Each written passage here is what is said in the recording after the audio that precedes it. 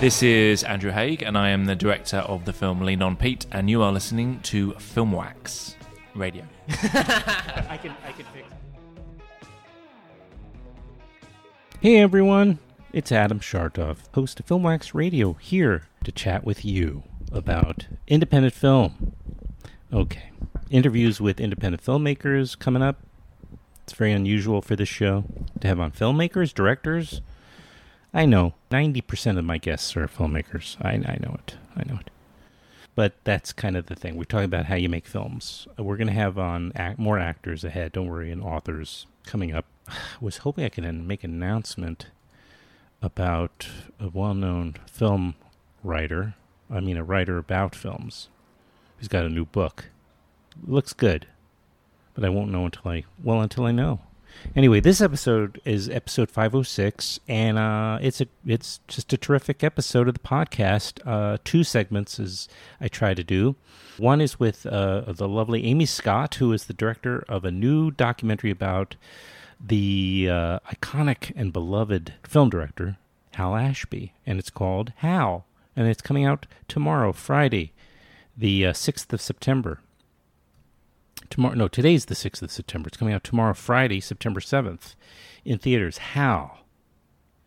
Don't miss it. It's a terrific documentary. Saw it a couple of times. I saw it at the Montclair Film Festival much earlier this year in the spring, and then I saw it again in preparation for my talk with Amy, and got just as much, if not more, out of it the second time viewing it. And then I'm excited because my friends Kristin Slaysman and Josh Crockett are on the show as well in the second segment with their film. It's called Dr. Brinks and Dr. Brinks, and I'm finally getting them on. I met them back in the spring of 2017 at the Maryland Film Festival where I saw Dr. Brinks and immediately wanted to sort of do whatever I could to help them in the film. I had a lot of belief in the film, and it stars a number of Kristin is in it as well, and she's a producer on the film, and she's one of the main lead actors in the film, but she's also joined by Robert Longstreet, who is a longtime friend I've known for about 10 years and who is a friend of the podcast, and also Film Wax Radio friend Ashley Spillers, who's been on the show, is also in the film in one of the main roles. So it's chock full of friends, and it stands on its own merit as just a great entertaining drama comedy, if you will. It's called Dr. Brinks and Dr. Brinks. We'll have more about that in a little while. First of all, though, here we have Amy Scott. I think this is her first feature she's made, and she got incredible access. Just some of the talking heads on this film include Allison Anders, who, by the way, Gas, Food, and Lodging, a bunch of other films. I've been trying to get on the show for a long time. So if you know Allison and you can kind of nudge her, let me know. Judd Apatow, Rosanna Arquette, Beau Bridges, Jeff Bridges, Lisa Cholodenko, Caleb Deschanel. I'm just going down the IMDb page for it, but Jane Fonda, Louis Gossett Jr., Lee Grant, Dustin Hoffman. I don't know most of these people. I mean, they sound fairly obscure. But boy, John Voight, a lot of people love Hal Ashby. They loved working with him. They believed in him. But he was, he never got along with the bigwigs. And as, he was making films from the 70s to the 80s, which was the end of 70s was like the height of, independence and these auteur filmmakers like Ashby making movies that were really countercultural. Like, he made Harold and Maude, of course. He made The Last Detail, Shampoo, Coming Home, Being There, and just a credible output of films in the 70s. And then as the 80s started, and it became harder and harder for him because the business had shifted, right? After Jaws, after Star Wars, after E.T., and these were blockbuster films. We all know the story. Movie companies expected a huge box office immediately. They wanted to make these tentpole films. And at the same time, the movie studios were being bought by corporations. Hal Ashby was no longer in demand. Well, he was by actors and moviegoers, but not by movie studios. So he clashed, and he made a string of unsupported films that were taken out of his control and butchered. Starting almost immediately in the 80s with Secondhand Hearts. And then he made Looking to Get Out, and a number of other films, including The Slugger's Wife, 8 Million Ways to Die. All, by the way, watchable, but nowhere really nearly as, I would say, even life-changing. I mean, these were movies that you walked out of changed. You can't go into a movie theater and see Harold and Maude and come out the same person, is my point. So, I don't know how come it took so long to make this documentary. I mean, I don't mean for Amy herself. I just mean in general. Why did it take so long till somebody made a documentary about Hal Ashby? But someone did. Her name is Amy Scott. She did a fabulous job. She's on the show right now here on Filmwax Radio. I think it's amazing how lucky we are to be in our profession and have movies to remember people with.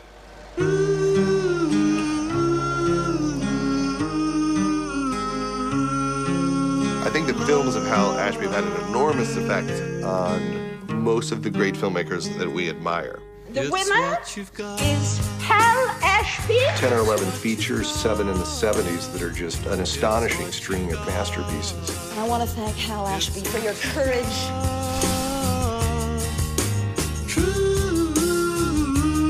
Hal Ashby was obsessed with film. He'd smoke some pot and he would work all night.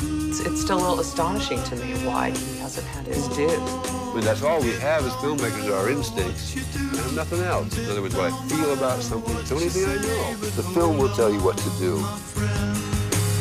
Hold on, my friend, and it don't matter if you think of that.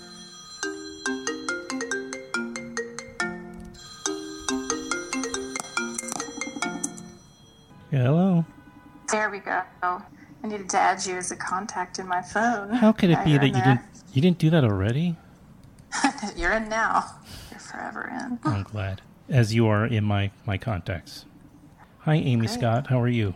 Hi, Adam. I'm well. I'm doing good. I'm in Los Angeles, and I'm indoors in one of those buildings that just pumps 65-degree air because it's hot outside. So it's disorienting. Well, the same here, only if we're talking weather, it's so muggy, and there's, I think we're going to start getting some thunderstorms shortly. Oh, and what that really sounds sucks is I was going to go to a live, concert at Lincoln Center, outdoor concert tonight. But Oh, who's playing? it's a Nina Rota. Rota, the Italian composer? Yeah, it's like he's not going to perform. It's like a tribute concert. And it's a bunch of people, but it's being led by Hal Wilner. Mm-hmm. And they're going to do the score for Amarcord. Mm-hmm. AmeriCorps. Wow. Yeah. So A bummer. Yeah, a little bit of a bummer. I mean, I could still chance it, I guess. I could head out there. I'll still make it. It's really nice because you can get there last minute, and as long as you don't care about where you sit, it's really nice. Yeah, that sounds great. Right on the Lincoln Center campus, it's real. Where are you from, Amy? Well, I'm from a town in Oklahoma called Lawton. It's actually quite large, but very small, if it can be both. It's a town built around a military base. It's so funny, when you paused for a moment, I almost said, are you a military brat? Or is that what they call it? Army brat. Army brat. Army brat. I was going to ask you. No. Oh, okay. I'm not. All my friends were. Okay. No, it's just where my family settled, and they... They settled? Were they... that's where they settled, as Were they- as the Okies did. They laid Oh, that's true. the That's flag true. down and the land run, and that's where they stayed. Yeah, it's an interesting place. Mm-hmm. I was thinking about where I came from, and I think so much of Mm-hmm.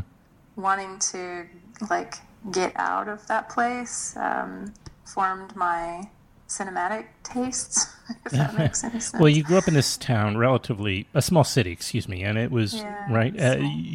But there was probably, I'm going to guess by the 80s or something. I don't know how old you were, 90s, early 90s? Maybe when you were starting to come to a level of your own artistic awareness or taste? I graduated in high school in 1994, so all of this, my time there was pre-internet. So it was the era of getting, if you liked a record, then you obsess over the liner notes and figure out who the producer was, and then go by the, it was like a research-heavy youth to try to get culture that the kind of culture that I was looking for, and a counterculture, which I did eventually find when I went to college. But it's a sharp contrast to how I'm raising my kids in the middle of Los Angeles right now. I just keep thinking about it, like all of the things that I was bummed about growing up are now kind of like quaint and crystallized in my mind. Sure. Man, I kind of would love for them to have that experience of absolutely no stimulation. Yeah, me where too. They've got to figure it out. Are these hypothetical children, or do you have them? Oh no, they're real. They're real? You have real bricks and mortar children? They're real kids. And how old are they? Straight bricks and mortar. Well, one of them I was thinking about when I started the Hal movie. I kind of had her and the Hal movie at the same time. So she's almost 5. My oldest is almost 5, and then I have a almost 3-year-old too. 2 little girls, and they're wonderful. They keep things active. Wait, the second one's how old? She's almost 3 years old. Oh wow, so 3 and 5. That's great. That's great. You have them. They're going to be very close, or really, really hate each other. No, I shouldn't joke about such things. That's my problem. I should be self-censoring when it comes to those thoughts. But they're going to probably be really, really close regardless of how they feel about each other. Sure. It's not the first time it's come up. I mean, they share a room and they share a bed. So. Yeah, sure. My son is actually just turned, not long ago, he turned 14, which just blows my mind. And he has a younger half-sister he lives with, so I call her half-sister to just explain the situation. But they don't think of each other in fractions. They think of each other in wholes, so they grew up, they lived together and they shared a room for many years, and now they don't because he's 14. So they're both in their separate summer camps right now. And so they're kind of experiencing what you were referring to before, which is complete lack of any kind of stimulation from a screen or from a 0-1 kind of thing, So I'm real happy about that. No, I'm excited to get to the point where I can ship them off to Oklahoma. And my husband's from Kansas City, Missouri, so they're going to spend some summers out there in the Midwest. With grandparents. What? With grandparents and uncles and aunts. Yeah, that's great. Cousins. And my wife, when I was married anyway, she was from the South, from Nashville and Mississippi. So I had the similar thing where we shipped him out one summer. And it was a kind of a failed experiment, only in the sense that these kids grew up in a house where like the TV was on all night, and the kids had the TV, and he couldn't sleep. He enjoyed their company, and they were all very loving and generous to him, but he didn't grow. He had a different experience. Very different experience. Anyway, but so no, you want to idea. In your mind, you envision that they're going to go back there. It's going to be like the Wizard of Oz, and it's like rolling hills and no internet, no television, and books everywhere. Dan-laws are watching. Everybody's watching CNN all the time. It's a complete distraction. And that would have been all right. The yellow brick road leads to the Waffle House in this case, but. So I was going to ask you, growing up in this city in Oklahoma, if they had an art house, when you first became exposed to the great films of Hal and his contemporaries like Peter Bogdanovich or, of course, Robert Altman, and these guys were making these wonderful, as you put it, countercultural films. And where were you first exposed to those? If not at the local theater. I think I have to give my dad some credit. He had really good taste. And, I mean, we did watch Altman. We watched Popeye, and we watched, was it Burgess Meredith's The Dragon? Which one was that? What was that? Burgess Meredith is the voice of Puff the Magic Dragon. He was? Yeah. Oh, I remember. Well, I remember from Batman, of course. I'm a little older than you. So we had Batman. That was my introduction to him. I didn't know he was been like a Hollywood movie star and character actor for decades. Yeah. And then he was. Rocky. And I remember watching. We watched a lot of good movies. You know, I remember watching The Point. Nielsen's The Point. Sure. So, like, my dad was pretty good about showing us. I think we watched Jaws. Free to Be You and Me. Yeah. Sounds like you watched Free to Be You and Me. Free to Be You and Me. Which one is that? What? Oh, Amy, you're gonna have to look that up. Oh, okay. Get the record. I think there's a CD version of it, but you know, I grew up on this album. This was Marlo Thomas and think Alan Alda. Oh yeah, it's like a musical about kids being okay, whoever they are. It was like the first time. It was also, I think, on PBS, but I could be mistaken. But they made a record, and it might have been a live show. And they were these different skits, and they were all about children allowed to be whoever they were. It was really ahead of its time in terms of the messaging. Fantastic. Very beautiful. And there was a song, William Has a Doll, that was very memorable, where kids would tease this little boy because he loved playing with dolls. And the message was, of course, well, you know, it's perfectly okay to love playing with dolls if you're a boy. And, you know, what kind of empowering message like that That's fantastic. Yeah. I'll find that. Free to be. You and Me, that was the sand, you know, the things that slipped through. I still learn these things, you know, as an adult. It's so Sure. great because I can take this to my kids now. There's some good songs in that show. I'm sure. Like the title song. You'll just YouTube the title song when we get off there. When you quote unquote go back to work, you Definitely. put that on your to-do list. Right. Yeah. But you know, you said Bogdanovich. I remember my dad showed us, my brother and I. He showed us Last Picture Show because in high school, I was in high school, so I saw it then, and he thought it was really important that we watched it because we used to go, or my friends and I would try to go and buy beer in Wichita Falls, Texas, and so he's like, well, I know what you're doing down there. Anyway, here, this movie is cool. It's about Wichita Falls, or they shot it there. So it's like, oh, that's a good teachable moment. Mm-hmm. So he had good taste, and, you know, when I went to college, I just had the kinds of roommates that it was very similar to in our movie where David O. Russell says, you know, he had those friends that were older than him, and they're like, oh, David, you haven't seen Harold and Maude? Oh, David, you know, like, where have you been?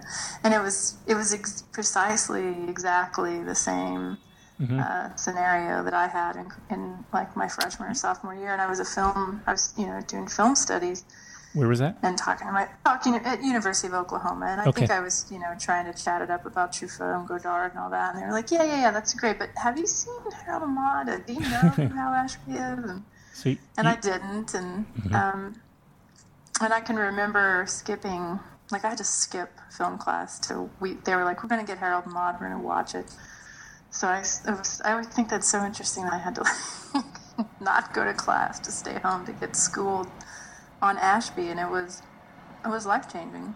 You know, that movie, Harold and Maude, I know that's everybody's, like, introduction, for the most part, into him, but and I think it's for a reason, you know, if you see it at that time, it's like seeing Rebel Without a Cause, or Reading on the Road, or, you know, any sort of Seeing Free to Be You and Me when you were an adolescent kid. Yeah.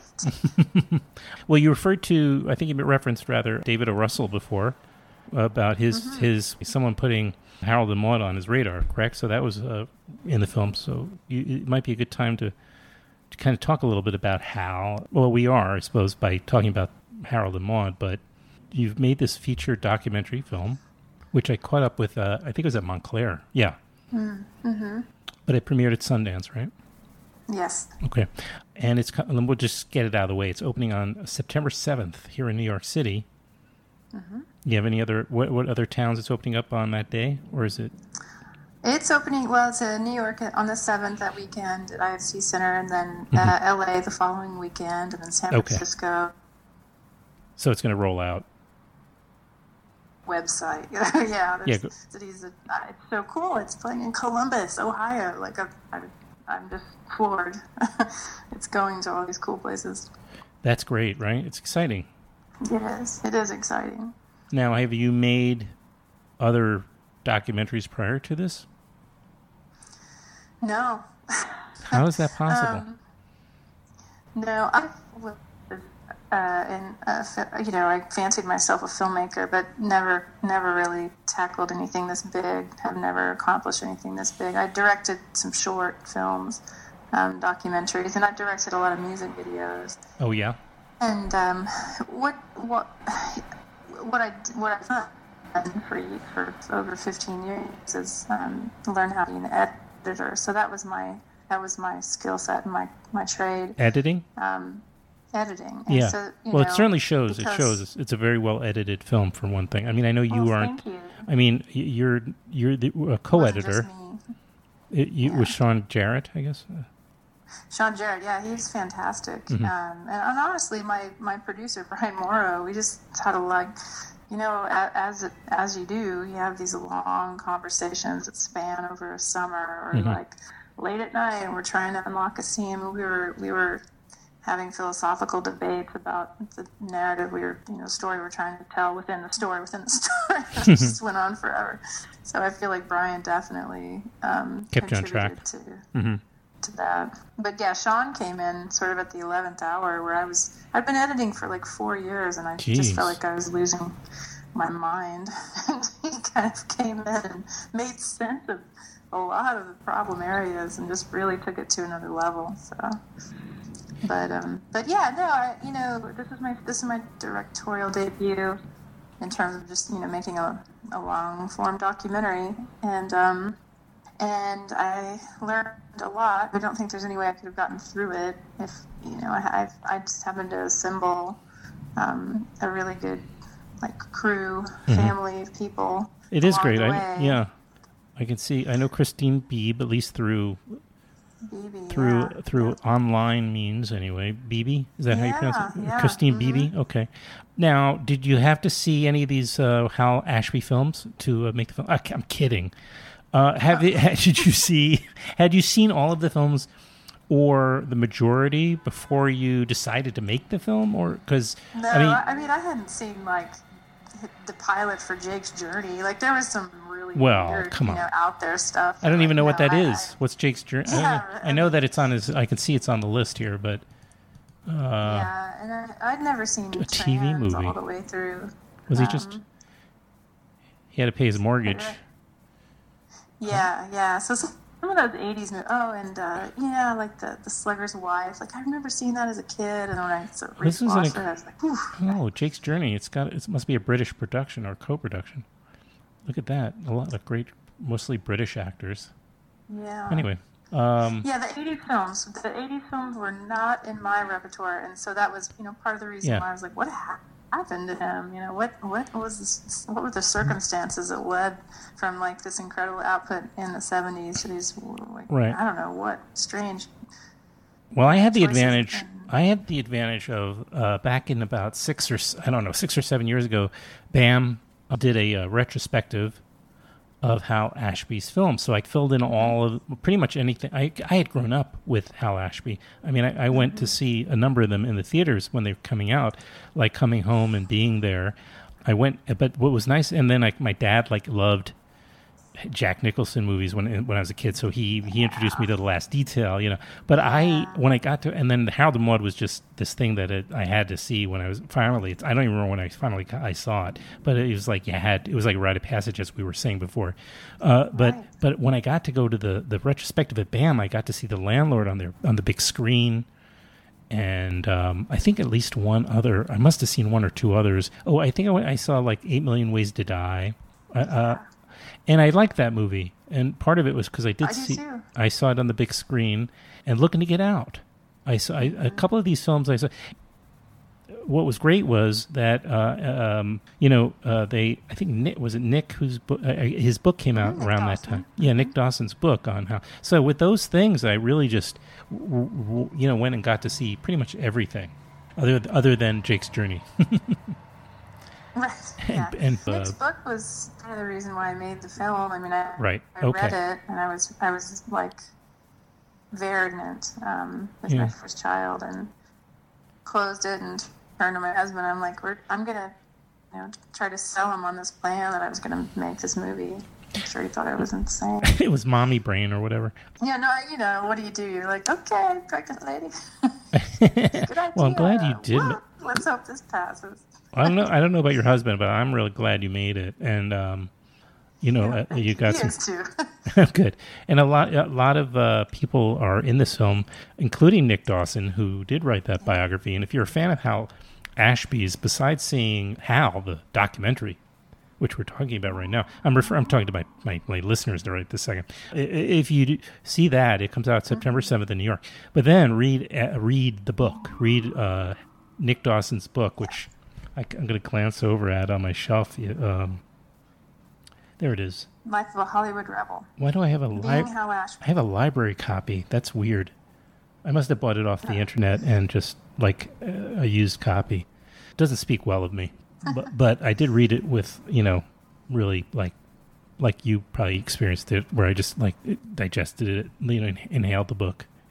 Yeah, for certain. I thought it was so well written that I could imagine scenes as they were playing out, and I was convinced that I thought that it was already made. So I started Googling to try to rent the film, and then I was like, wait, there is no film? That's strange. And then I just got in contact with Nick, and I was like, "What? Hi, I just read your book. I don't know you, but why isn't there a movie again?" And then he kind of was like, "I don't know. Call this guy from the estate. Talk to him." Oh, and he gave you a name. That's great. And had anybody else attempted to when you talked to the estate guy? Sure. Mm-hmm. Okay. For sure, yeah, lots of people. Which is strange because I had no experience. I had no business pitching this idea. I was really pregnant. I had a lookbook. Mm-hmm. I'd written a treatment, kind of, and just kept going. They're out in the valley in this little office, and they're really nice people. But I just kept bugging them. And I was like, I have a vision. We're going to make this movie, and they're like, okay. And I think I just wore them down eventually. I hear that a lot on the show. Yeah. No, you do. At the right time. Mm-hmm. That could be it too. Yeah. You could have been your timing. It was just the right time to do it, right? The long feud between the Bridges brothers and Hal had finally ended. I'm kidding. Yeah, right. The only feud he had was with the studios. Yeah. Both Bridges are in the film. You've got two Bridges. You have, Bo was in... Bookended by the Bridges. Right. The landlord was Bo Bridges. And 8 Million Ways to Die, what was it? That was his last film. Yeah. So it's a kind of interesting because one thing, it's hard. It's kind of a hard story. It's like here's this incredibly beautiful guy, Hal, making these. As who is it that kind of refers to the streak that he had in that 70s? Was it what's his name? The director of Nebraska. What Alexander? Was it Alexander Payne? Was it Payne who said his 70s streak was incomparable to just incomparable. That not that there have been other filmmakers like Scorsese or Coppola or William Friedkin, leaving out women. Sorry, but that had 7 films in 9 years. Yeah. Yeah, but there are others that had 7 big hits, but they also had a bunch of other flops. But his movies were just that 70s output from The Landlord straight through being there, just unbelievable. It is right? Unparalleled, most definitely. So it's just completely all the more tragic when he's treated by the studio or by the industry so poorly and mistreated and mistrusted that his decline is just all the more tragic. It's very tragic. I don't want to completely give away the end of the film, although most people probably know, but it was just everything happened really suddenly. Yeah. It's like the 80s, when the 80s hit, that whole era changed, and the latitude that those guys were given changed and sort of evaporated, and you had to really do a whole different song and dance to make those kinds of films. They weren't money makers anymore. Right. So the directors kind of devalued, and then he didn't play the game. So I think it was very easy for them, the suits and the producers and whatnot, to construct this narrative, alternative narrative. Yeah, about him, that he was a and sell druggie. him down the river. Yeah, that he was a druggie, that he was that he was unreliable, that he was not dependable, that he was mentally unstable, that he all these things. He could have, I think he could easily have, made big films and continue to make, for the studios, and then made some smaller ones for himself. Coming home and being there. I mean, he did make big films. He totally could have that's done right. What I'm saying, well, that's right. But he could have made studio pleasers going into the new age where, I understand, but coming home and being there were what the appetite was for. And it was, like you say, within a few years, they were made on the cusp of like the Jaws and the Rocky, right? These new movies and Star Wars. So those movies came out right on and these films, these last couple of films by Hal, being there, coming home, came on the heels of that. He just barely squeaked those out because I don't know if they could have been made a few years later, but he could have made bigger films that would have pleased the studios and then squeezed out more coming homes and being theirs for his own, just fulfillment artistically. But he had already had such bad relationship. He was ostracized so severely that he didn't even have the opportunity to try to do that, which a lot of other filmmakers did do, or others did do that. They did, and it's sort of why we wanted to include that section on Tootsie, because I mean Tootsie was a huge hit, and it's a wonderful film as it was. It's just kind of it's just the what if, like, what if he had been able to make that? That would have been such a redemptive smash hit, and it's just such an Ashby. It just feels like it would have naturally been a Hal Ashby film. Yeah. Okay, so we know that. You still got, obviously, he had so much goodwill around him. People loved him. Jane Fonda, Louis Gossett Jr., Lee Grant, Norman Jewison. By the way, Norman Jewison, if you could give me his email, I'd appreciate it. Thank you. And then John Voight. But all these people are in your film, speaking with such a love. A couple of them even really get very emotional in the film. I don't want to, again, give away too much, but they really were present for you. And then who couldn't you get? Who did you try to get, but couldn't? Okay. Well, the obvious. Bud Cort's not in it. Who's not in it? Oh, Bud Cort. Bud. Right, yeah. Although he's in it in Archive. He's in it, yeah. We couldn't make a movie without Bud. How come he didn't do it? It just didn't. Sometimes you just don't get him. It just doesn't work, or it works too late. That was very hard without getting into detail. Okay. We love Bud Cort. Really wish we would have been in the movie. We tried. I bet. But Jack Nicholson would have loved to have had him. Warren Beatty would have loved to have had him. So those are my big. The three hardest. But yeah. Yeah. You still did But pretty. I'm shocked we got Robert Town. That was like, we're never going to get Robert Town. I couldn't believe it when we did. Just because he's kind of has a reputation for being, I don't know. He's elusive. He doesn't really give. I see. He's not an interview guy. I see. But he's also been known to have some feuds. I didn't know. Like I was just listening to Paul Schrader, who, by the way, did the show not long ago. But he was doing another. Yeah, it was amazing. He did. I was listening to him on some other show though, and he was talking about how he was, had some difficult relationships. Some of which he's been able to patch up, and others not so much. But anyway, but Hal didn't have any other creative types. He was just everybody seemed to really love him. They did, except for the suits. Except for the suits. Yeah. Yeah, I think, and that was I keep thinking about the next film that I'm, as I embark on something else, like, it's not going to be as easy as it was to just call these people up and, present an idea, and they were ready because no one had asked them about Hal Ashby, and they had all these stories, and they wanted to talk about their friend. Like, it was so apparent after the second or third interview. It was like, oh, wow, okay, this is going to get heavy.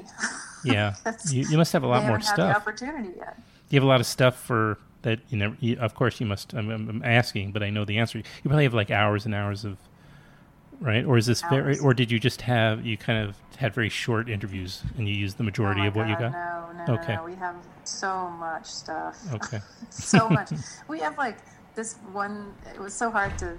That's why it took me so long to edit the movie because everything was, it was like when Haskell Wexler passed, then his interview really, it was like I'm going to put all this Haskell in because what a treasure, and then Pablo Ferro describes how he cut, how he came up with the idea to do the editing on Thomas Crown Affair with the split screens. Like he sort of gave us like a technical. Walked us through the whole process, which I was like, that's an outtake if there ever was one. Yeah. Amazing. Do you have a favorite, did you have a favorite, was Harold and Maude your favorite going into the project, and did you discover a new, maybe another film take its place after you made the film, or? For sure. Yeah, definitely. Yeah, I think I wanted to do it for Harold and Maude, and then when I started watching them all, on approaching them for different reasons. Which one? I don't at this point. No, all of them. I would watch over and over and over for different reasons, like looking for different things. And I don't have a favorite anymore, but I just have a vast appreciation. At the moment, I would say Being There is definitely a film that Being There and The Landlord together are happening right now. In plain sight in 2018, so I do think they're really important, relevant films to go and watch. Is the Landlord? First time I saw those films. Yeah. Oh yeah, no. When I saw The Landlord for the first time, which is the most recent, probably one, well, that's not quite true. I think I saw I think Secondhand Hearts I finally caught up with much more recently. But The Landlord, when I saw that at that retrospective, I was just like, how could I have never seen this before? Where has this movie been all my life? Yeah, it's so good. It's so great. Yeah, it's really amazing. Just an amazing, so countercultural, so just unbelievable. Like the just how did it get made? You're like, how does something like this get made, and what it must have been like on the set, and just this, it's just such a dangerous movie in a way, but also just it was so dangerous. But you got to think about he had just come from shooting in the heat of the night, which was literally life-threateningly dangerous to shoot. Yeah, and right. And that was a really renegade film. And then he was hanging out with Bob Downey Sr. as he was making like Putney Swope. So there's elements of that for sure. And The Landlord, but it's so Hal Ashby because there's this love in it and this human connection, which is so, it's so quintessentially Hal. It's a great film. Yeah. Robert Downey Sr., or as they used to call him, Robert Downey, was actually the one who did the Q&A with, I think, Nick. I may be wrong about that, but I know that Robert Downey did the Q&A for The Landlord, that screening. He's the one that came out afterwards and did the Q&A. Yeah. And he subsequently did my podcast as well, but I'll stop doing that. It's a habit. He's a national treasure as well. I think he's so funny. That guy is great. Well, there's a documentary project for you, unless you want to switch to a different demographic. They're not. Yeah, he's not in the mood, but he's wonderful. He is so lovely, But I could see that he may not be game. But having spent time with him, he's also incredibly present person, and. If you get a chance at some point, listen to that podcast because I'm very proud of it, actually. I'm very proud of how it turned out. As I am for this one, I'm going to remind people, Amy Scott is the director of Hal. It's a wonderful documentary. It's played at all of the great festivals, certainly here in the States, which makes sense since Hal Ashby... Well, Hal Ashby is actually one of those filmmakers that does transcend. Anybody who's a film lover knows Hal Ashby, regardless of where they live. But it played. We're doing well across the globe. Yeah. Do you have, is it playing at a festival this weekend? France, everywhere. I'm sorry. Is it playing at a festival, international festival this weekend? Did I see that on your website on the 27th? Says perhaps. Oh, Perth is Perth. It says View Omni. I don't know what that means, but it has a kind of European time. Let me click on that. I'm most looking at. likely. We did Karlovy Vary and Edinburgh and Australia. I think we're doing one in Jerusalem. I mean, it's making the rounds. So. Beautiful. This is what I'm most proud of. We made it for Yeah. Hal, and to have anybody that's never seen, and that was one thing I noticed, on the festival circuit, was these young kids that were coming up to me afterwards, like, "Oh man, I've never seen any of his movies. I want to go watch all of them now." And I was like, That's exactly what. Yeah, that's exactly what you want to hear. But it went to Full Frame, Wisconsin. You mentioned Kansas City, Nashville, great festival, Cleveland, and San Francisco, Seattle, on and on. AFI, Docs. Beautiful. Yeah, we actually won a special jury award at Dead Center in Oklahoma, and that was very rewarding for me to go back. Literally. Yeah. It's going to be in New York City at the IFC Center coming up I'll in be a there. short. You'll be there for the Q&As. I'll come by if you don't mind, and I'd love to meet you in person. I would love to meet you too. Congratulations! And then it'll be in Los Angeles a week later, as we said. I guess that's the 14th. The 14th at the New Art. Yeah. At the New Art. And then actually, the New Art is playing for a week there, I believe, and they've also scheduled Harold and Maude screenings as well. Great idea. But people should see. We mentioned the streak. Let's just The Landlord, then Harold and Maude, The Last Detail, Shampoo. Shampoo's great. Warren Beatty. Bound for Glory. Coming Home, being there. Secondhand Hearts, Looking to Get Out. Let's Spend the Night Together, which is the name of the film. Don't get nervous. And The Slugger's Wife, and 8 Million Ways to Die. Solotrans. Don't forget about Solotrans, a weird Neil Young concert film. Oh, is that what that is? For the Neil Because he made the Trans. Yeah, he had an album called Trans. I never saw that. Is that not like on YouTube? I bet it is. It was for a while. Yeah. Okay, I'll find it. It's interesting. I'll definitely look at it. I have one more to go. I may want to put it off because it's It's nice to always have one more thing, even if it's a concert film. That way, you have something to look forward to. Once you've seen all the Cassavetes films, you can't see a new Cassavetes film. That's the problem with that. Know. So that's my guy too. So the trick is to always leave one out, and save it. Save it for that. I don't know when, but make sure you're saving it for the right time because there's no more Hal Ashby movies.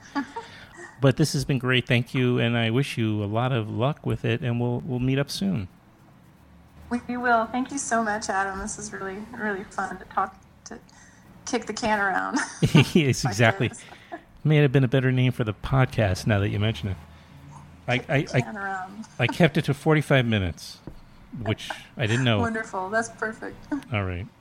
All right. Well, we'll be in touch. Thank you so much. Okay. And I will post this right before, like a week or so before the theatrical. That way we make the most of it. Perfect. Okay. Our publicist, Alex Klinert, says hi, too. Oh, great. Yes, Alex is terrific. It's being distributed by Oscilloscope. And that I can mention that, too, because we have friends at Oscilloscope. And all right. Well, thanks so much, and we'll talk soon. We'll talk soon. Okay, thanks. Right. Have a good weekend. Of Hal Ashby's films. You're going to find discussion of class, you're going to find discussion of race. He was so sensitive of what's right and what's wrong. He fought for us. But if you fight nose to nose with the head of a studio, you're going to lose. This will most certainly not be a memo of any sort.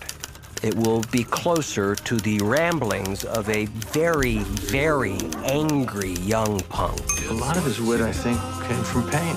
The way I think maybe humor does come from facing adversity. Hal created such an inclusive environment. It almost felt like, you were all impulses in the same brain. He wanted people clearly to love one another when society's tried to keep them apart. And I'm sure that you'll agree to hold on, my friend.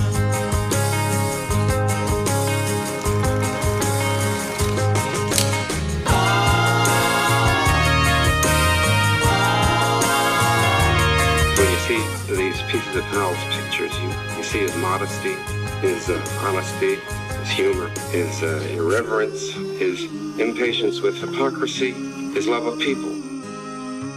These are qualities that are all reflected both in the subjects that he chose to deal with and in the way that he dealt with it. Dr. Brinks and Dr. Brinks. It's, let's see, what does it say here? After husband and wife, aid workers Dr. Brinks and Dr. Brinks die in a plane crash, their grown children are reunited for the first time in years.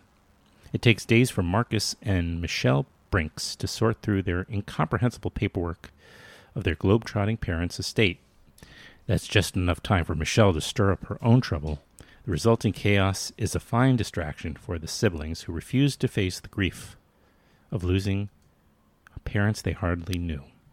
It stars again Kristin Slaysman as Michelle, Scott Rogers as Marcus, Ashley Spillers as Marcus's wife, and Robert Longstreet as Ashley Spiller's dad.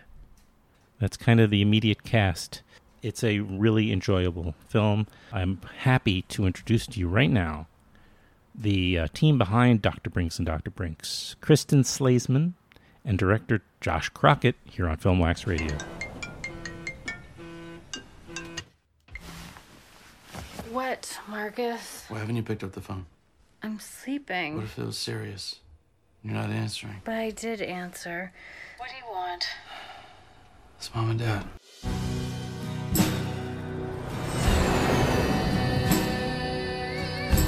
Hi.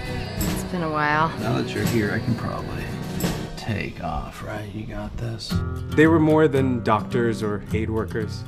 They were family. These two beautiful people taught my whole village how to ride bicycles. Oh my God. Are we terrible people? We can't be. We're the children of saints.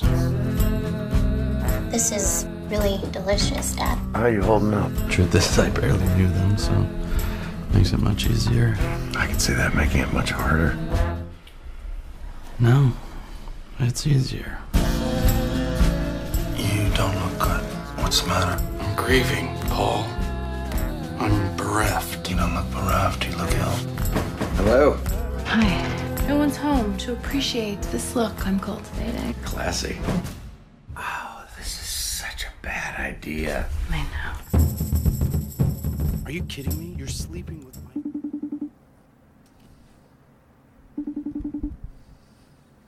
Hi. Hi. How are you doing? Pretty great. Yeah. Yeah? Spending the summer with, we have this baby now. Yeah, Rowan. Yeah. How's Rowan doing? She's great. How old is she? She's a year now? Yeah. Gee whiz. Yeah, I guess know, it does that makes not feel sense. We met. It does add up. The math does actually add up. Yeah. But Has she walked? So she's walking? She is thinking about it. Oh, really? She's not walking. She's all over the place, but not walking yet. All right, any day. Yeah. It literally could be tomorrow. Yeah, exactly. Yeah, there's a lot of standing and almost walking. Yeah, but she's saying lots of things. Mm-hmm. Right? Mostly dead. Everything is Dad. Well, yeah, but that's because she can pronounce it. It's shorthand for Dada, get mama. Yeah. That's what Yeah. Dada means. Yeah, I think that Dada, I think Mama just, there is no difference between her and me. I'm just omnipresent. Oh, And so interesting. that's how I've decided not to be offended by her. No, but they just can articulate the D. They can't articulate the M yet. That's all. It's harder. Well, that's my heart. Yeah, that's true. Well, my son, Jacob, he took his first steps literally at his first birthday party. Really? Wow. Yeah, because we were at one of these places where they have like mommy and me classes and that kind of stuff, and that's where we had it. And there was a woman who kind of had one of those life-size puppets that she puts her arms through, and he was really into it, so she just kind of knew how to do it, where she would kind of go backward a little bit, and he was on his feet because he could kind of steady himself, and that's all he needed was he wanted to touch the clown, and she kept moving back a little bit, and he just kind of took his first steps at his first birthday party with like all of the people there. That was the last time he expressed any interest in being the center of attention. Yeah. And it was a good moment. Maybe he had peaked. Yeah, that was his big win. Yeah, you can't do better than that. And then flash forward now, 14 years, and he just started high school today. No. Yeah, it's incredible. Wow. Yeah. That's a pretty exciting moment. I can't even wrap my head around that yet. Yeah. Well, I don't know what happened, but yeah, it all went by. So I got up really early this morning, and I headed out to meet him there because he lives with his mother. Most of the time. He lives with me some of the time because it's like a tradition to be there the first day of school. It's kind of important, especially in new school. Yeah. Yeah. Cool. Big change. Yeah, it's incredible. He's great. It's the best. Anyway. Yeah. Yeah. Well, it was really nice to get your email today, guys. Oh, yeah. Yeah, we're excited. It feels like, we birthed a baby, then this is our movie baby, and so the birth of the movie baby. Yeah, had its first day at school on Tuesday. Yeah. Right, yeah. Only in your scenario, Robert Longstreet is in it, which I don't have that. Yeah, that's true. Yeah. Although I guess That's my true. podcast is like my version of that, and I do have Longstreet in that. That has Longstreet. There Exactly. you You've got all kinds of little children out in the Yeah. world. Actually, it's funny because today I was introduced to, over email, a filmmaker. What's his name? Daniel. I'm going to screw up his last name, but Daniel, and who has a new film starring Robert and Tally Medell, who I'm sure you know. Oh, Jewels of Light and Dark? That's the one, yeah. So That's so right. Yeah. this producer and actor Tara Culp, she I guess helped cast that movie, and so she made an introduction today. So, have you seen it or heard? No, I guess you couldn't have seen it. I actually gave to that Kickstarter. Oh, okay. But, Good for you. I don't know anything about the movie. So you should use your producer on the film then. Go ahead, yeah. That's yeah, right. Exactly. Yeah, I'm one of the EPs. I'm one of the 362 EPs. It's like Daniel Labs or Labs. That's something. what it is. Labs. He had a short film at Maryland the same year that we were there with something, and it might have been you were there with Mild and Lovely. I don't remember. It was a while ago now, like 4 years ago. But I met him at Maryland back then with his short, and I gave it a Kickstarter. I think he did it roughly around the time we did the Dr. Brinks Kickstarter. Okay. Cool. Yeah. This is a great plug for it. Yeah. To recap here, I mentioned an email you sent letting me know that Dr. Brinks and Dr. Brinks is now available on demand, at least on iTunes and Amazon, Vudu, and Google Play. Mm-hmm. Yeah.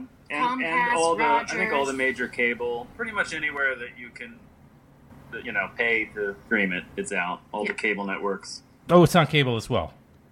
Yeah. Oh, very good. Yeah, Okay. VOD. Did that happen this past week, or was it a couple weeks ago already? It was all Tuesday. On Tuesday. Okay, so this is perfect timing, because I think the plan is to stay up overnight. No, I'm not gonna. I don't have to do that, but I'm gonna put this. I would. Not saying I wouldn't do If you could that. have this up online within the next hour and a half, that would be perfect. I probably could do that. Sadly, I have the director of the documentary Hal, which is about Hal Ashby. So she's going to be. So that's going to be the other segment. Anyway, it just premiered tomorrow. This past Tuesday, you can now see Dr. Brinks. Now I saw it. I caught up with it at Maryland Film Festival last spring. That's where we met. No, a year ago. In 2017. That's where we all met, right? You were very pregnant, Oh, yeah. which would make complete sense. That's That's the math. That tracks. Yeah. Yeah, right. It was at Maryland, right? Yeah, That's right. right. Okay. The week very good. premiere was at Maryland. Oh, okay, very good. When did you shoot it?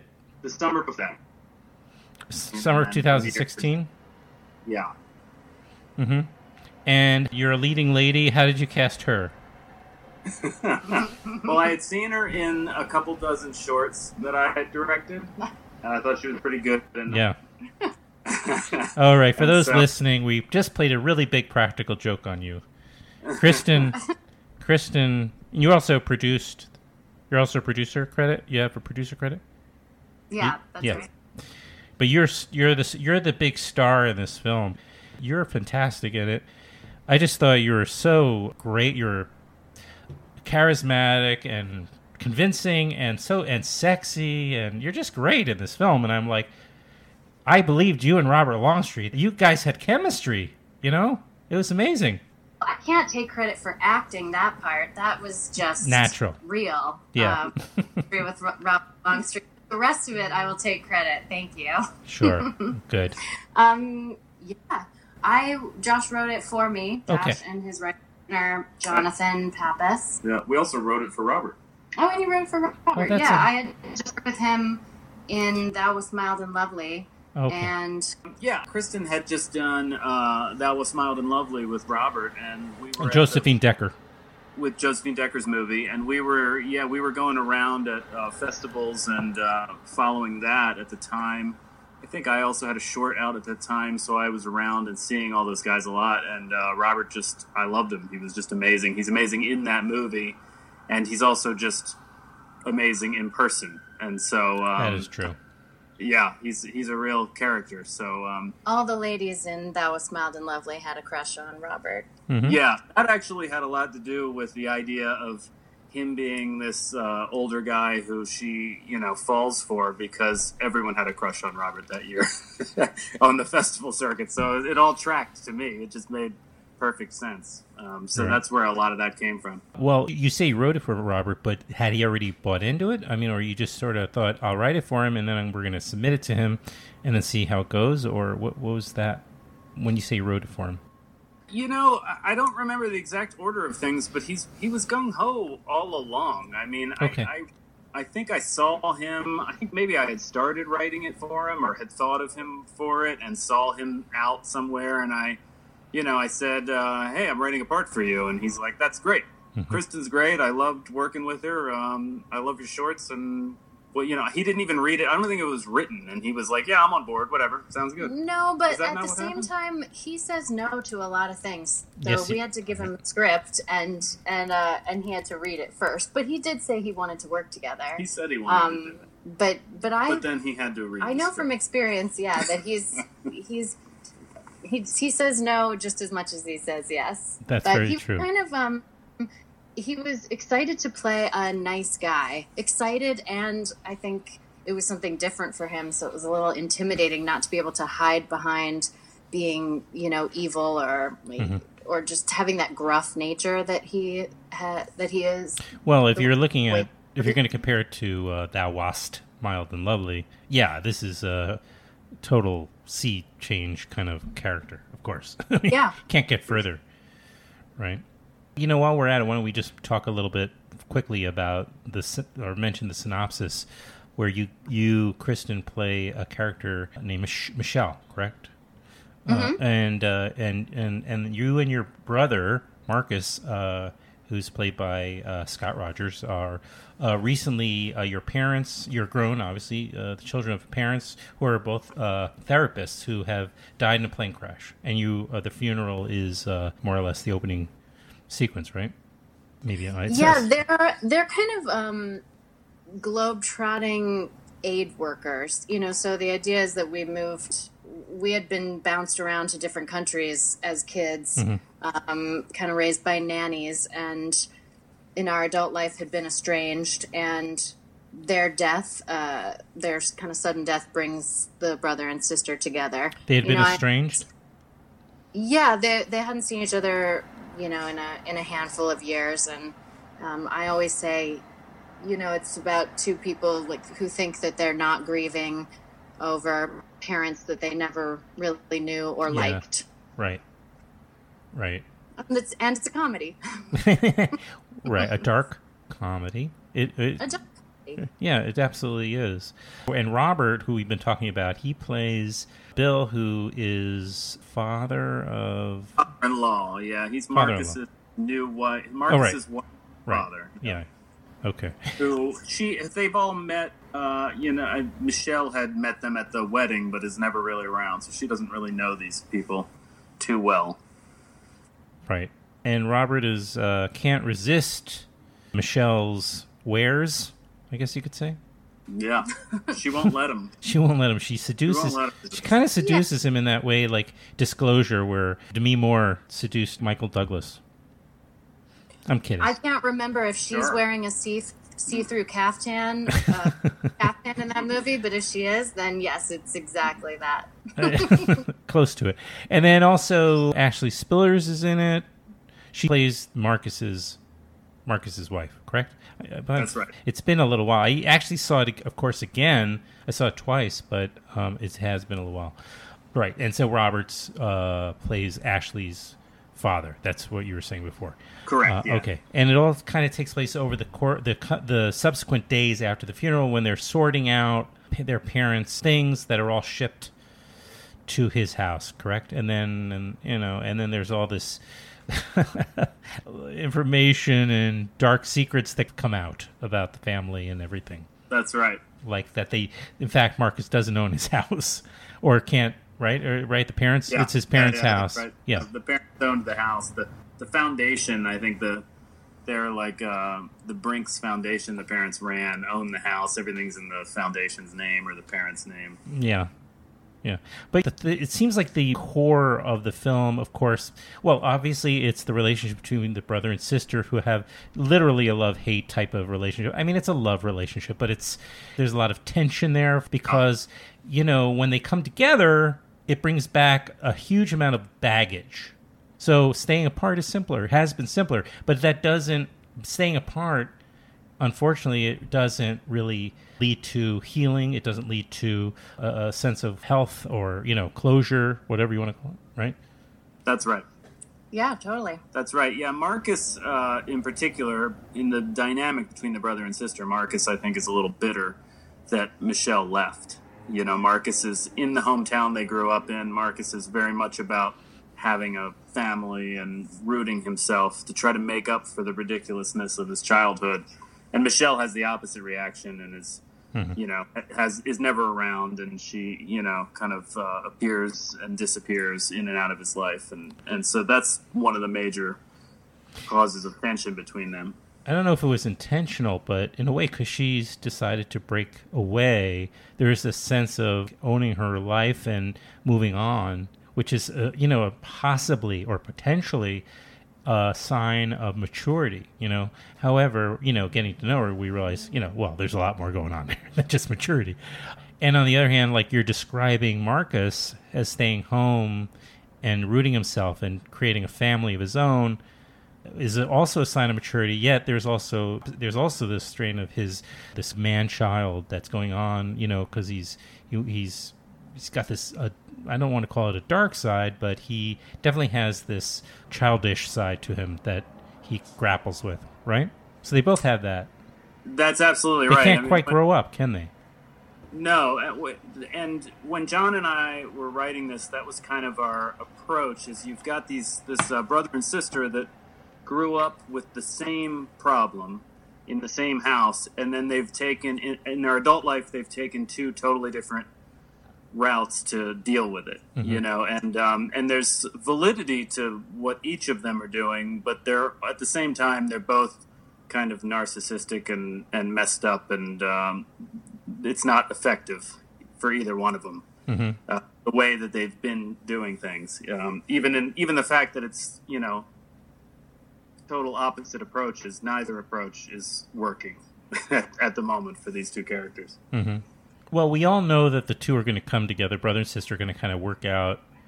I mean, I can appreciate this by saying, I don't think I'm giving away, it's a bit of a spoiler.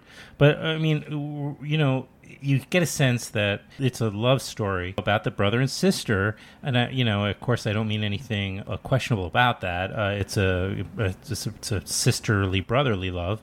But we kind of get a sense from the film that we're going to have a bit of... that the two are going to come together.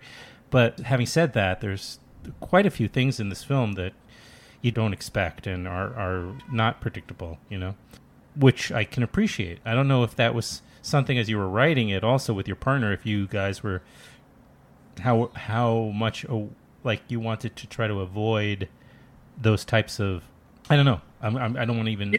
Sure. I mean, I don't. You don't want it to be predictable, for right. Sure. But you want it to be authentic, right?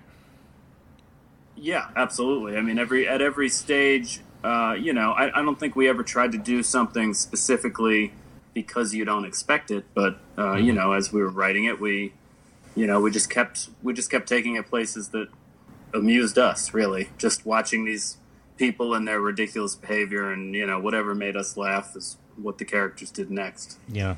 Yeah, and I sort of see some of the vignettes, like I see the short films that Josh and I have made that he's written and directed. I see them in the different scenes in the movie that almost could act like standalone short films in and of themselves.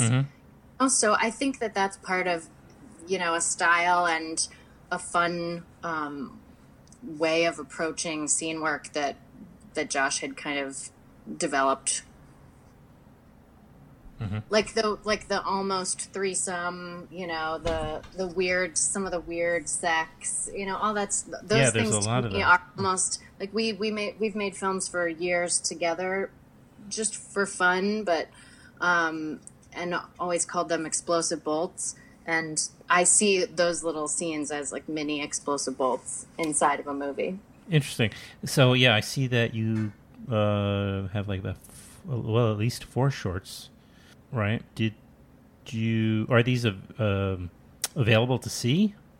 The House Guest, Dinner with Holly, those? Yeah, I think the most of them are online. I think Vimeo. We used to have a website back in the day, but I think right now things on Vimeo under Explosive Bolts.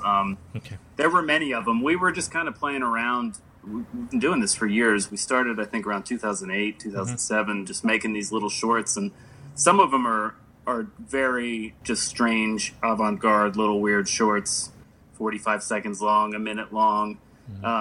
We made a lot of them, and we worked with a lot of friends and collaborators. It was a lot of fun. I think about 4 of them we took on the road. Yeah, I mean, they were really just a way to practice making things. Sure, I had come from a theater background, and I was pretty frustrated with shooting something and then not seeing it for 6 months, a year and a half. And I just thought that was a pretty terrible way to improve as an actor. So luckily, Josh can work a camera, direct, write, and edit. And so, we would make things together, and I would immediately be able to see what I had done and what was working and what wasn't working. And we also took that opportunity to get through all kinds of fights as a couple. And by the time we made it to working with other people, we had 80% of our fights. So I think it was helpful in multiple ways. You had purged that part of it, or we were a well-oiled machine. Right. Yeah, pretty well-oiled. Pretty much. A very oily machine. The name of the film again is Dr. Brinks and Dr. Brinks, and it's now available on iTunes and most other major streaming platforms, as well as on demand on cable. Where are you guys from originally? What's your background?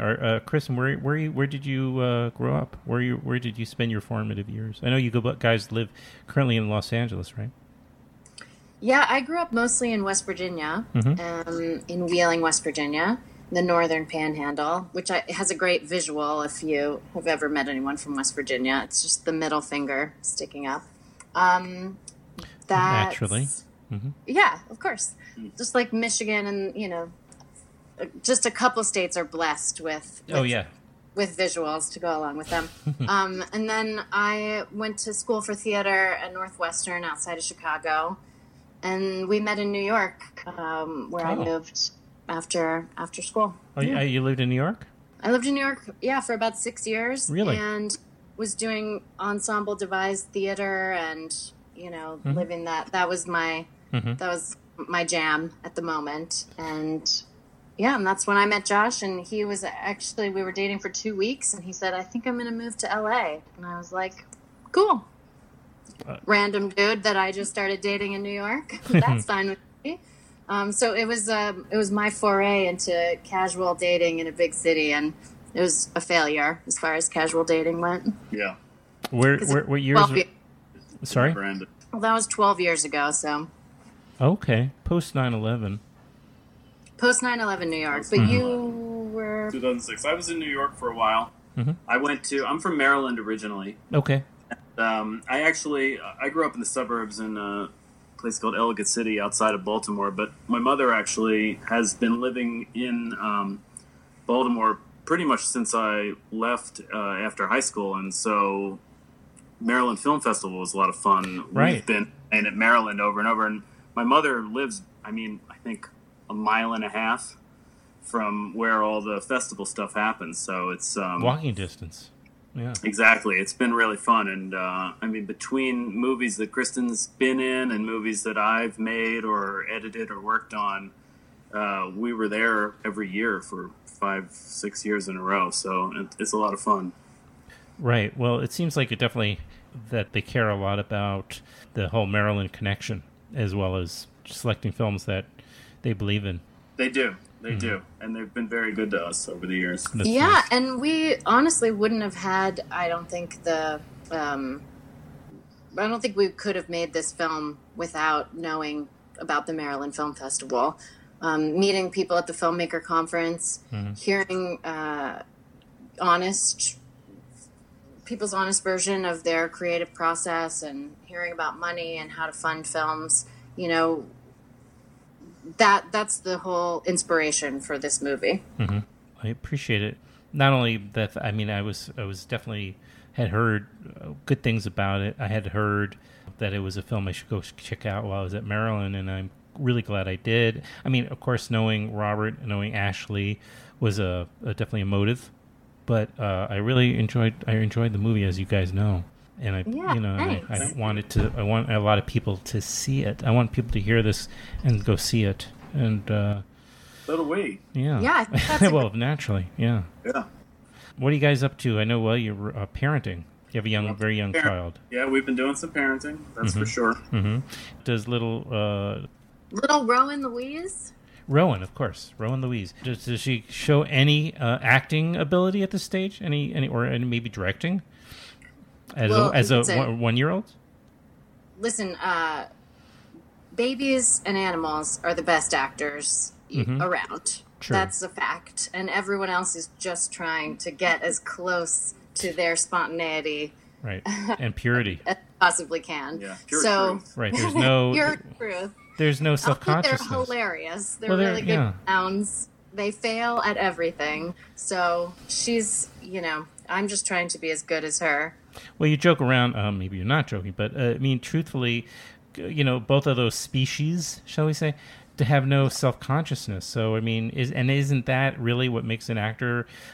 Or let's put it this way: isn't that a crucial component to being a great actor? Is a lack of self-consciousness, a lack of fear.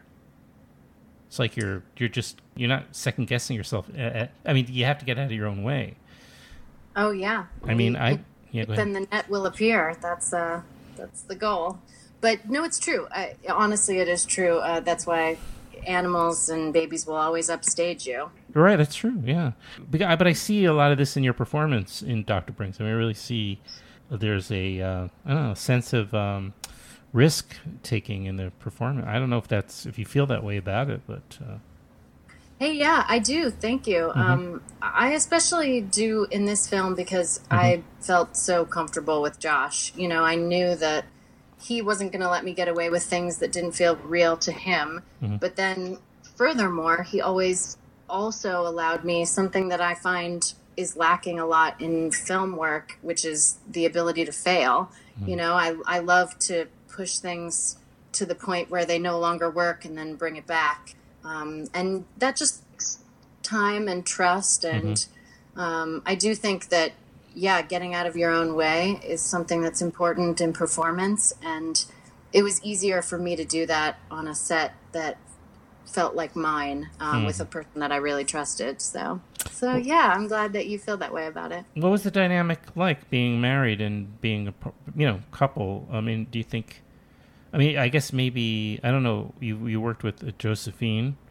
How do you compare and contrast those situations? And you worked with Robert in both of those?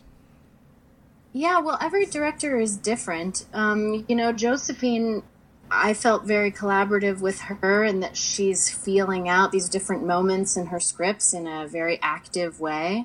And so I felt like I was taken care of in that way. Mm-hmm. And then with Josh, I feel a little bit more, I don't know, maybe it's because he's an editor. I have an idea that he's written the words and we've rehearsed them enough that, well, first we're saying the words that he wrote, you know, and not improvising at all. So there's the feeling that it's more of a rehearsed thing where we're finding different beats and shaping them. And so I feel like he has an idea of a thing that's going to make him happy. This is how the scene functions. And once you've hit the beats that he likes, that he wants, you've completed that job. And then there's a freedom inside of that to explore. And I think our personal relationship helped. I don't know, you can weigh in if you feel differently, but he's always helped me with my auditions, and he's always worked, you know, we have a good secondhand we've been doing a lot of speech stuff together. Yeah. So I think it was pretty great. It's interesting. But you know, you do have to be getting along. We have also worked very hard to get along and be nice to each other. Same with having a baby, you know? Yeah, no. If you want to let that stress get to you, it will kind of crack your relationship open and it'll be a big old mess. But if you can kind of stay kind and loving, it's the best. But those that's just an idea. What are the strategies? What you know, you have to have tactics to do that. I mean, it's a matter of when you're starting, the tension is kind of mounting and you feel like, you know, tempers could flare, things could be said. How do you, you know, what do you do? I mean, you could say you come together, but do you have an answer though? I want to hear what your answer is. Did you guys? I mean, it could also just be a very strong foundation that existed because you guys, I don't know, waited and really worked on it. But it sounds like you kind of met and a couple of days later moved to LA together. I don't know. It just sounds crazy. Yeah. Does not sound like a sturdy foundation. But I'll say, I mean, I think part of it is trust that we've built up over the years. I mean, our early films, he would say, "You're blinking too much," and I would hear in my head, "I don't love you. You're bad at what you do." You know. Well, why wouldn't you hear that? That's what that means. Personally, yeah. And so I would get huffy, and then we would watch the footage, and I would think, what alien am I trying to play that's blinked 17 times a minute, you know, or whatever it was. So I learned that he's my objective eye outside of the world that I'm performing inside.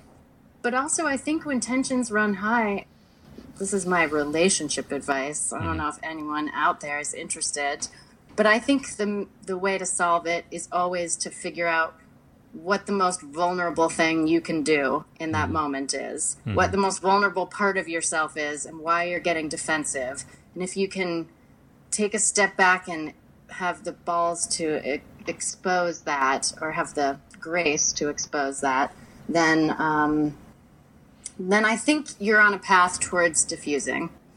That's vulnerability. Big thumbs up. I think you're absolutely right. I mean, I think being vulnerable, if you can't be vulnerable, and, well, it's a risky thing to do, but it's risky with somebody who you haven't reached a level of trust yet. It's something you're working towards, but to get there, you have to be vulnerable with each other. So that's the period of time where you really just are taking the big emotional risks, you know. Once you built it, then you can be vulnerable because you know the other person's got your back, you know. Whether it's personally in family life or on the set, you know, whatever it is. Yeah, and it's a lot, you know, to work together as a couple, you know, is something we worked out over the years and did shorts, and we kind of have a shorthand, and, you know, I'll help her with auditions for other things. And, she doesn't blink as much. You know, we do a lot of collaborating. So we had a shorthand on that front as director, actor, but the movie also mostly took place in our home with all our stuff. The set dressing is all our things. Okay. In our space, our dog is in this movie. Our friends and family, our mothers have cameos in this movie. I mean, it was so wedding? personal. And we would wake up every morning. At the funeral? What's that? Were they at the funeral? Yeah, they're at the funeral. That's right. We flew them in to be background at the funeral. But nice. But yeah, I mean, we'd wake up in the morning and our bedroom, as soon as the alarm would go off, our bedroom would turn into hair and makeup. Mm-hmm. It was one of the only rooms in the house with air conditioning. So, it was very personal.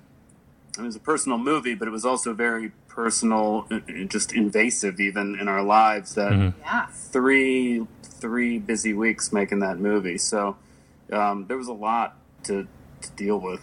As far as feelings and all that, it's not like getting up and going to work, It's like getting up and work would come to us, and all of a sudden a crew of 25 people would descend on our house as soon as we woke up in the morning. Yeah, maybe we just didn't even have the luxury of fighting about the things we would have normally. Yeah, there was not really even time to think about it. It would have been kind of selfish, right?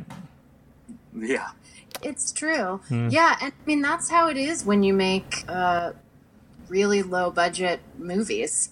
You really have to use everything. And I don't think we could do that again. I don't know how you feel. It was, you realize that... Well, you can't do a sequel in there. No, we moved on to that house. Yeah, you sold the house. Or it got taken, I should say. Yeah. Well, my ex-wife is doing my podcast next week or the week after.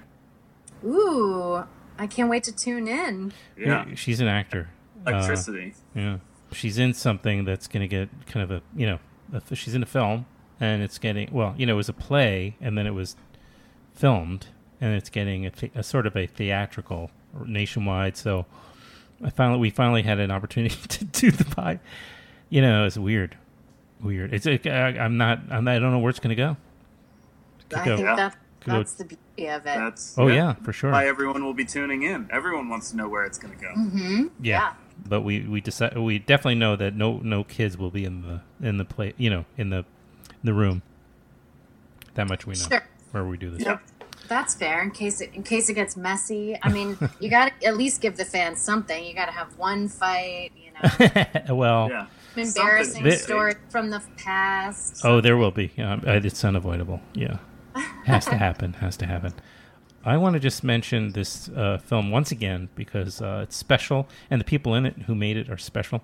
It's called Dr. Brinks and Dr. Brinks, and it stars Scott Rogers and Robert Longstreet, Ashley Spillers, and the one and only Kristin Blinky Slaysman. Got that blinking under control. Oh, good. Okay. It took a long time, but about halfway through the movie, I got that blinking under control. And then I just VFX the earlier blinking right out of there, so it's all good. Yes, thank you. I have my own version of that on this podcast, but the beauty is I can edit out the ums. It's just right. Yeah, perfect. Yeah, it's easy, so nobody knows how much I might say because they're missing from the final edit. See it right there. The film is directed and co-written by Josh Crockett, who we've been talking with, and we'll mention Jonathan. Is it Pappas or Pappas? Pappas, like Irene Pappas. What else? Anything else we should mention? It's available on iTunes and Amazon. Again, I said right now, so you can go from listening. It has killer performances. It does. The ensemble is great, and I'd like to say that I think the music's really fantastic. Who designed the poster? I love the poster. It's like from out of Mad Magazine or something. Yeah, that's this artist Phil Roberts, who's Kristin found him. We were looking. I wanted this old school Jack Davis artwork feel, and we actually found this guy Phil Roberts, and he's one of the guys. He was doing movie posters in the 80s. He did Back to School with Rodney Dangerfield. Oh, yeah. So he really is, yeah. I remember those. He did that, yeah. Hot Dog the movie he did, and a bunch of other weird things from the 80s. Great guy, and it was a ton of fun, because that was the style I wanted, but I did not expect to find actually one of the guys that did those posters back in the day, and he was great. We sent him a copy of the movie. He watched the movie beginning to end and then started sending us sketches. Fantastic. He steals all sorts of little jokes from the movie and puts them into his drawing and everything. It was really great working with him. Yeah, he's genius. I mean, it's fantastic. Yeah. Yeah, and you guys are immortalized. Well, at least Kristin is. Yeah.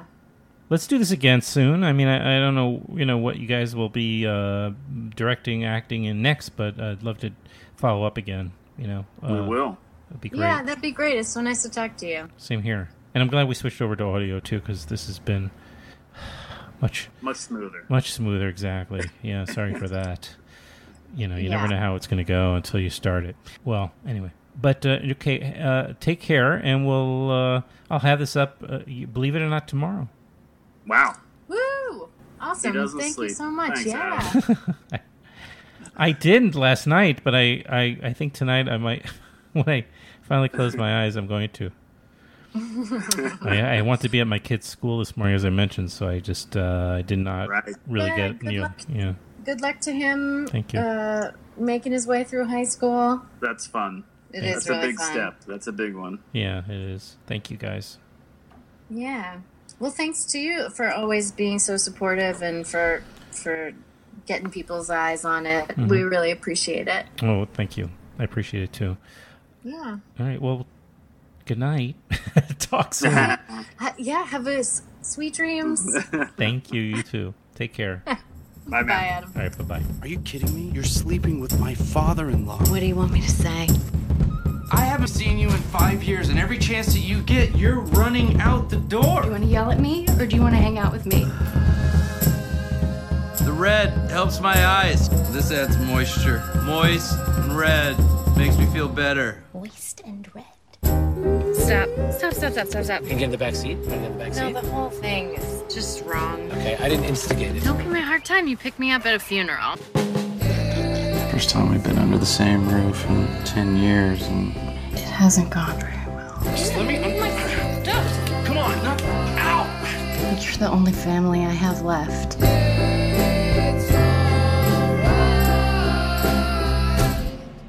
We're a disaster. I am learning a lot about the Brinks family. you're in the Brink family.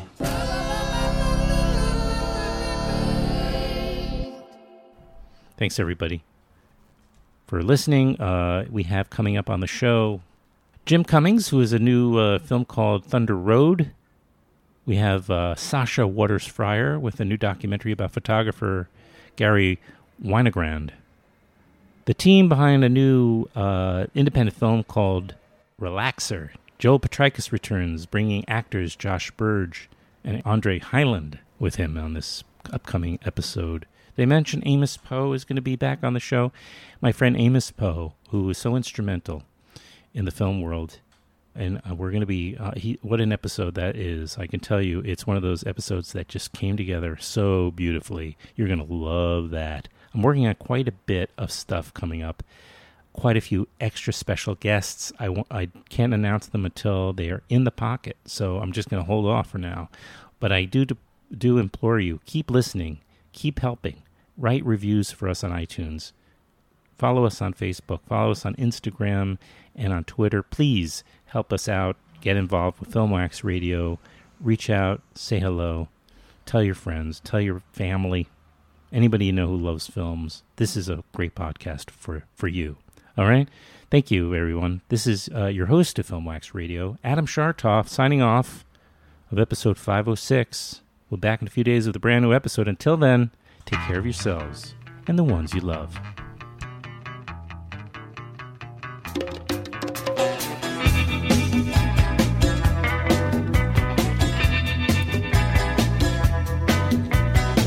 Broken lines, broken strings, broken threads, broken springs, broken idols, broken heads, people sleeping in broken beds. Ain't no use jiving, ain't no use joking. Everything is broken.